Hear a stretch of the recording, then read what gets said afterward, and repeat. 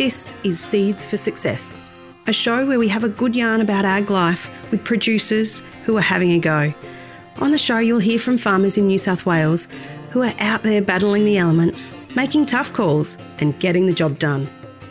You'll get a laugh out of some of their stories and also pick up some know-how along the way. I'm your host, Nerily Brennan. Today, we're catching up with Emmanuel Azzopardi. Emmanuel is an irrigated hay and vegetable farmer, along with his wife, Catherine, and son Benjamin on their property Dermore near Forbes. In this episode, Emmanuel talks to us about his farming origins, from farming with his grandparents and parents near Blacktown and Richmond, to how he has expanded his operation to larger farms near Cowra in 2002 and now his current property near Forbes over the past few years. This has given Emmanuel some special insight into planning farm infrastructure projects and what starting from scratch is really like.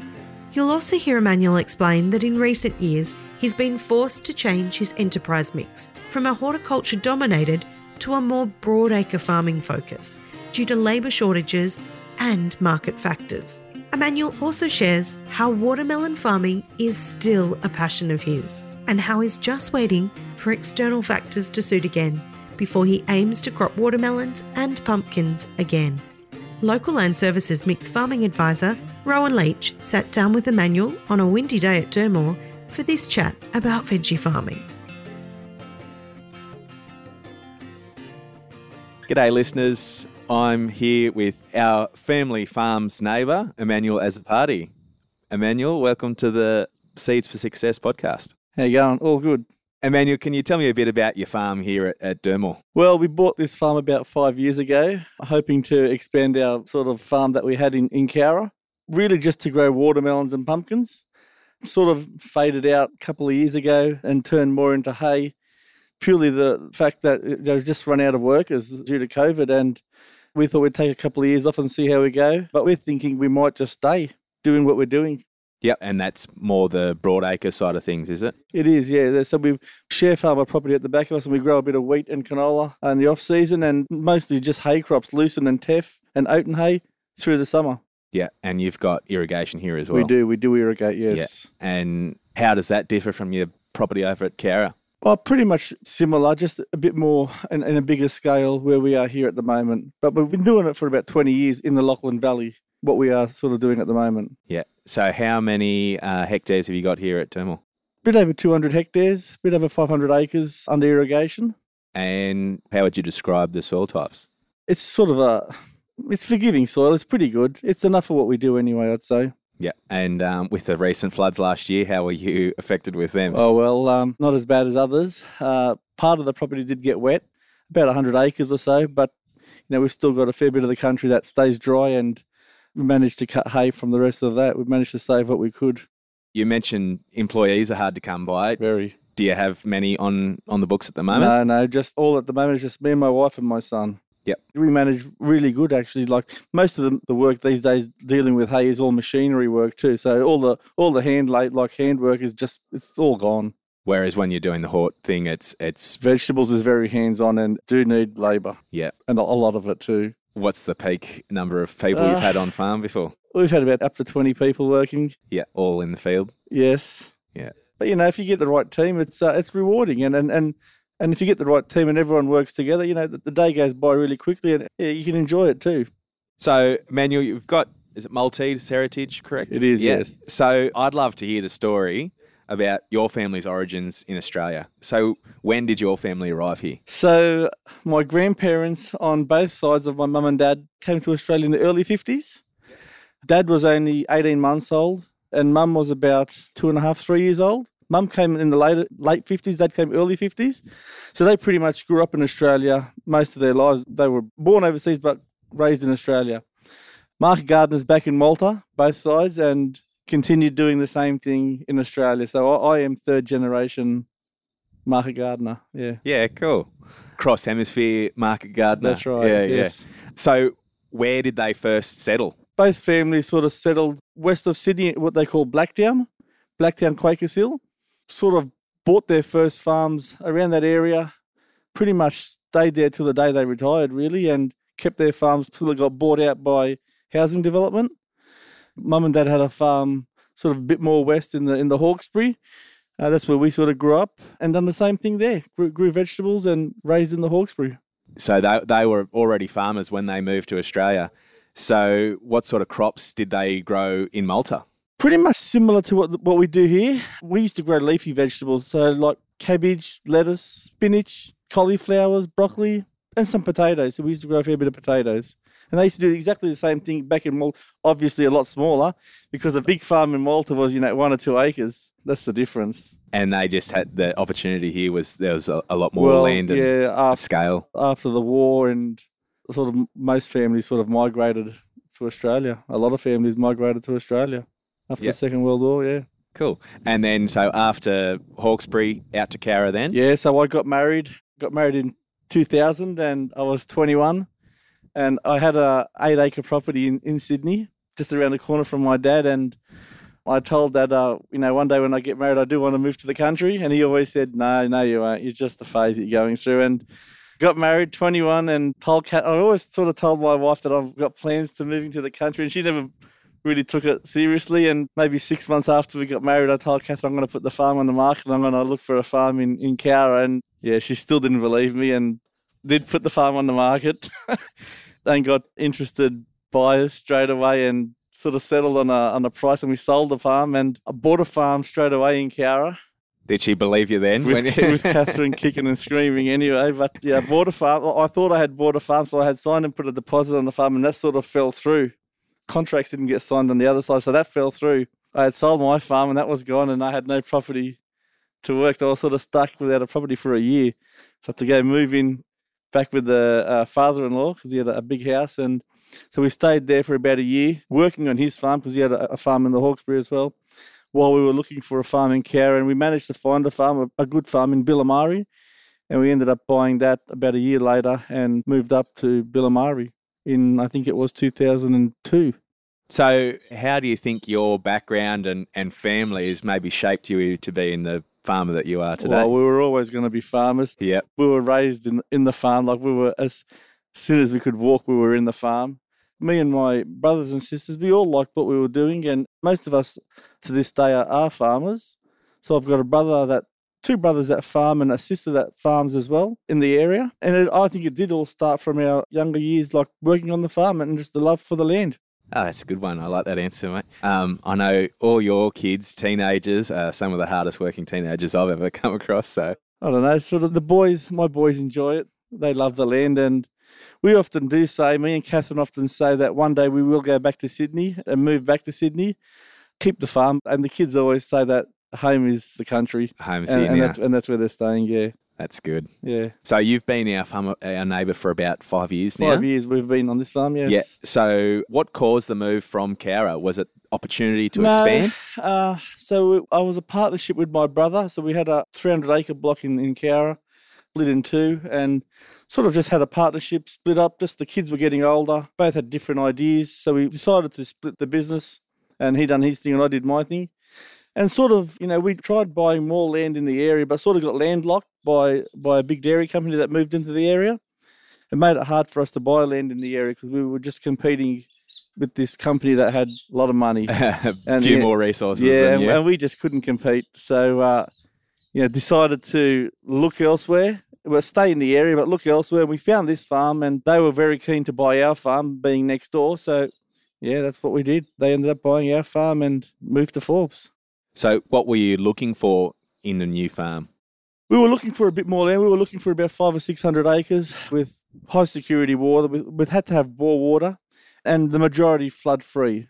And this farm sort of ticked all the boxes. Yeah, I think I remember you telling my dad that you'd been driving past it for about 15 years and thinking, oh, that's a nice little block. You'd had your eye on it for a while. I drove past it a fair bit actually, and always noticed the block sort of empty, not getting used much. And I noticed there was a bore, like the bore was right near the road, so I could see the water, and it always suited me. And one day I just decided to tell a local real estate agent that I knew in Forbes who owns that block, and she told me who owned it, and sort of just got talking to the owner and told him that we were interested in looking for a bit of land and looking to move to the area. And if he ever sold it, would be interested, and that's how it sort of pretty much started, yeah. Yeah.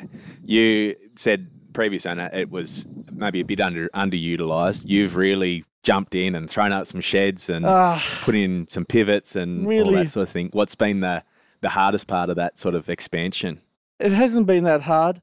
The only thing that holds you back sometimes is just money. It's just always money. You sort of try to improve the farm when things are going well for you, like when you're making money. So when we were making money, we'd try to always invest back onto the farm, and there's still a lot more to go too. So you must be on pretty good terms with your bank manager then? Yeah, our bank manager was pretty good. We sort of done pretty well from the property in Billamari too. Having the dairy company right next door, we'd sort of done really well from that farm and sort of just transferred everything back this way. Oh, so have you got any tips for farmers out there on maybe implementing their own infrastructure regime? It's just hard work. Hard work always pays off. And you've got to sort of know what you're doing and be good at what you're doing to make it pay too. So you've got to have an interest. You've got to have a passion for what you do, I suppose, too, to begin with. And it sort of all pays off at the end. So hard work and bit by bit, slowly, you work your way up. And that's how we sort of done it, slowly, and just try to improve every year. Doesn't always work, but, bit by bit. And if your bank manager sees that you're making money, it gives them a bit of confidence, I suppose. So you also just said that you've gone out of growing veggies a bit because of sort of labour issues. I found it really impressive that you've been able to adapt to basically new enterprises. We've always did grow hay, like from when we did move to Cowra, like Billamari 20 years ago. We always did grow lucerne, but that was always our side crop, you see. The main focus was vegetables, but we always did have lucerne. And coming into this was pretty easy for us too, because we had good customers, and customers backed us and told us they'd be there for us once we transitioned, and it has been good. Yep. So long-term customers? I've got some customers that I've been dealing with in Sydney that I've been dealing with for the last 20 years that I've been delivering hay to. Yeah, it's been good. What's the importance of those relationships? Well, you do have to grow good hay, and you've got to be honest. Like I say, if you've got a problem with your hay, if you've got a bit of weed, or, if it's high in moisture, you just be honest. Tell them what it is, and they'll just work with it.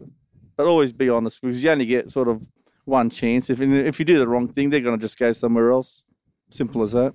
Well, are those relationships similar to the ones that you would have had in the horticulture veggie industry? No, the vegetable industry was very different. Like, it's very cutthroat. The vegetable industry we had customers that we were dealing with for 5 or 10 years, and if they could find something cheaper that week, $1 cheaper, they'd just shift somewhere else. There's no loyalty in the Flemington markets at all. Nothing. We might go down this rabbit hole a bit. Looking across the fence, and you guys have bloody been hard workers, seeing you out in the paddocks in the middle of summer and picking watermelons and those sorts of things. It's hard work. Very hard work. And sometimes just the reward isn't there in the end. No, well, it hasn't been. 20 years ago when we first started growing watermelons in Cowra, it was an excellent crop. 50 acres of watermelons was a lot of watermelons, and you could pretty much grow that crop for the year and not do anything else, and it was enough. With the money that we used to make it was enough. But, obviously when people start finding out that this is a crop to grow, it gets a bit more competitive. Other people sort of started coming into the industry about 20 years ago. That's when it all sort of kicked off, seedless watermelons. And other people came into the industry, and we sort of found it up until about a couple of years ago, we'd have to grow about 150 acres to sort of make the same return as we did on 50 acres. It just became too much risk. Like, 'cause growing watermelons was very expensive. And we thought, sooner or later, if we spend all this money to grow watermelons, all it takes is the wrong bit of weather, and you've lost everything. There's no insurance. You can't insure the crop. So it was a high-risk crop. It can be very rewarding, but the last few years has been really hard, with growers growing a lot more these days, and the market just being flooded with watermelons in our time slot. December till March, there's too much competition. Yeah, and I know things like listeria with the rockmelon industry, it devastated the rockmelon industry for a while. It did. Like, growing veggies just seems very high risk. It's very high risk. Everything has to be done perfect. You can't take no shortcuts at all. You're dealing with people's lives, I suppose, at the end of the day. Yeah, we've probably talked it down a bit, but is there positives to the hort industry? Of course there is. I wouldn't be here where I am today without growing vegetables. Like, I owe everything to what I have from vegetables. And we do hope one day to get back into it. I love growing vegetables. Every year I say, for the last 2 years I've saying, when it comes time to planting watermelons, I say to my wife, we should be planting watermelons. But, till the workers are back, till everything's sort of settled down, which it is starting to settle down now, till overseas workers can come in naturally and freely, that's when I think it'll settle down because, let's face it, no locals actually want to work in the farm or work in the heat, really. It takes our backpackers and overseas workers to cut our fruit and vegetables, to harvest our fruit and vegetables. And if it wasn't for them, and like you've seen it, farmers struggle in harvesting. They just do. Do you think it's up to the responsibility of industry bodies or... 100%. So it's up to industry bodies to... make it more easy for overseas workers to come to Australia. Farmers really struggled, not just farmers. A lot of industries really did struggle without overseas workers. Yeah. And, another thing was when all that JobKeeper and JobSeeker program was out, it made it really easy for people not want to work too. So, where locals could have worked, didn't work, and there was a lot of people struggling.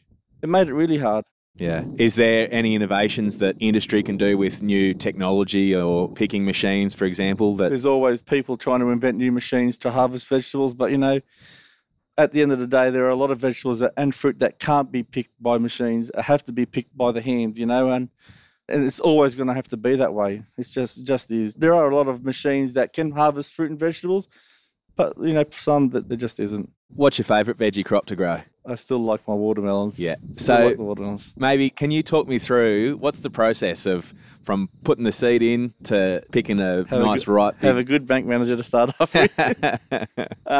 We can spend up to $3,000 or $4,000 an acre to grow watermelons. So, from the beginning, we'll prepare our country in the winter, start getting the ground prepped.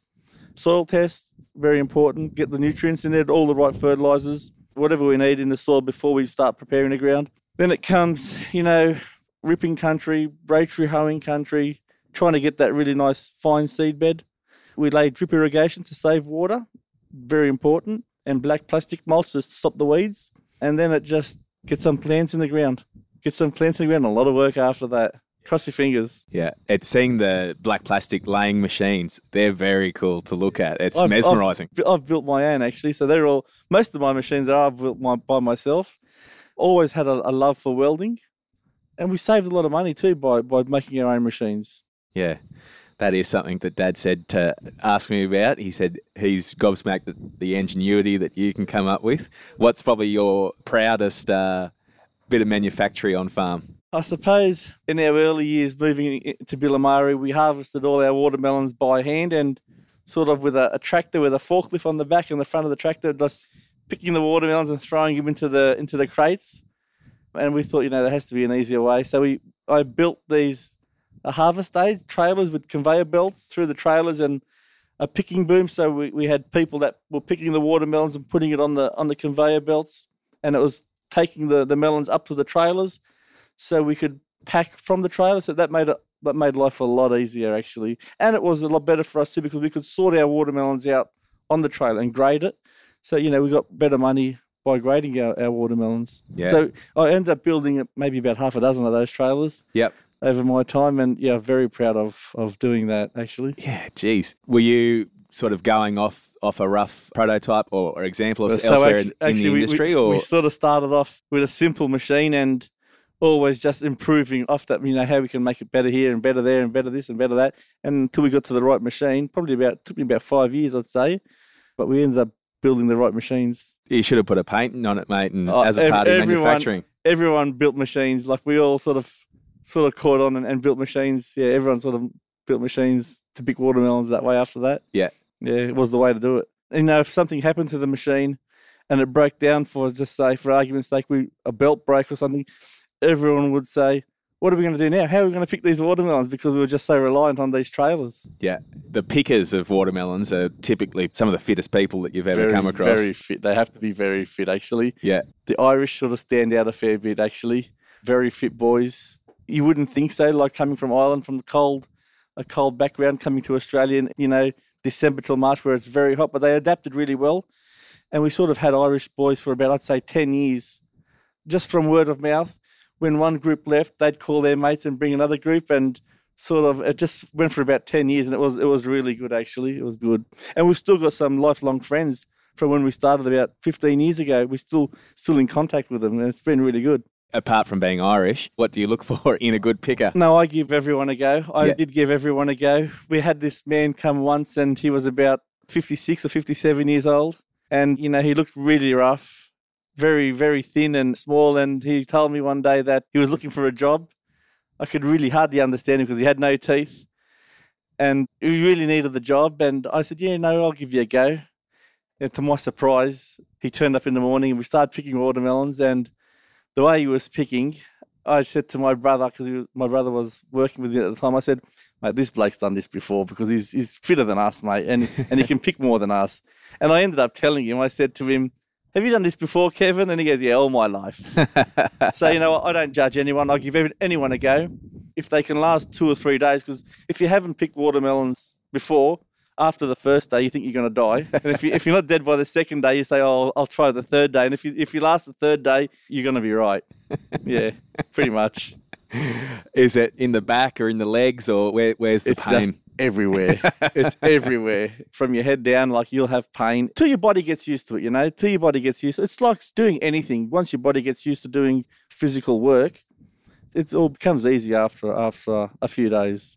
Your body sort of settles in. You could charge people on an hourly rate for a fitness regime, mate. We had boys that could work 12 hours a day picking watermelons in the heat all day and then still go for a 2-hour jog afterwards.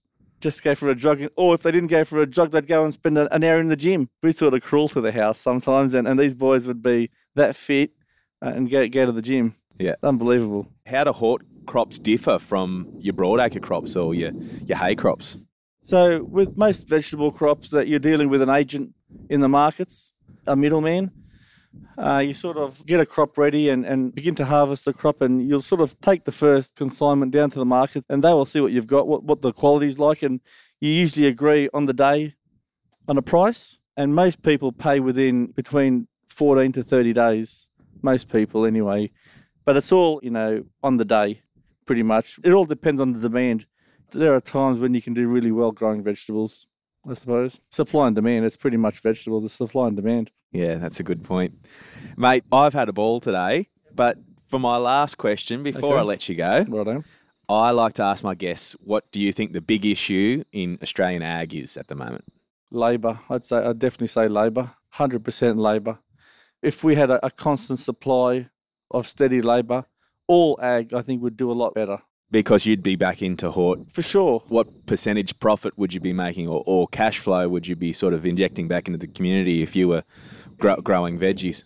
We did move to Cowra and 20 years ago hoping that we were going to employ just locals and try to keep everything in the town.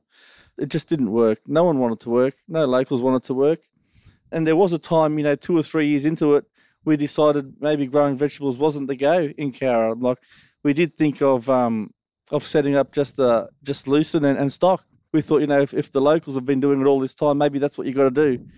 Until one day we met a backpacker, and that's what sort of got us into the backpackers, and it never looked back since for workers. It's a shame because we did try to keep everything local, but just never worked at all. So have you got any messages for industry bodies or government or anything on ways we can improve the labour pool? I don't know. It's very tough. It's just going to be made easier bringing the people from overseas. I think too there are a lot of countries that aren't allowed to come to Australia and work where they should be able to. Like there's a lot of countries that are willing to do it but just can't do it. And if they can, it'd make it a lot easier for everyone. Mate, I've had an absolute cracker of a time with that. It's been really good learning a bit more about your operation, even though I've been looking over the fence for the past 4 or 5 years. But yeah, thanks so much for coming on the podcast today. Not a problem. Thank you. Thanks for listening. This podcast was brought to you by Central West Local Land Services. Local Land Services delivers advice and support to farmers, landholders and the community across New South Wales. To learn more, you can find us online by searching for Central West Local Land Services.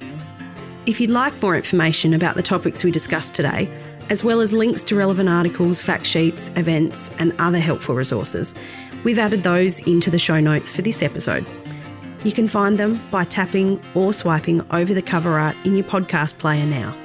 Hey, and while you're there, please leave us a 5-star review. It really helps other farmers find the show. I'm your host, Nerily Brennan, and I'll chat to you next time.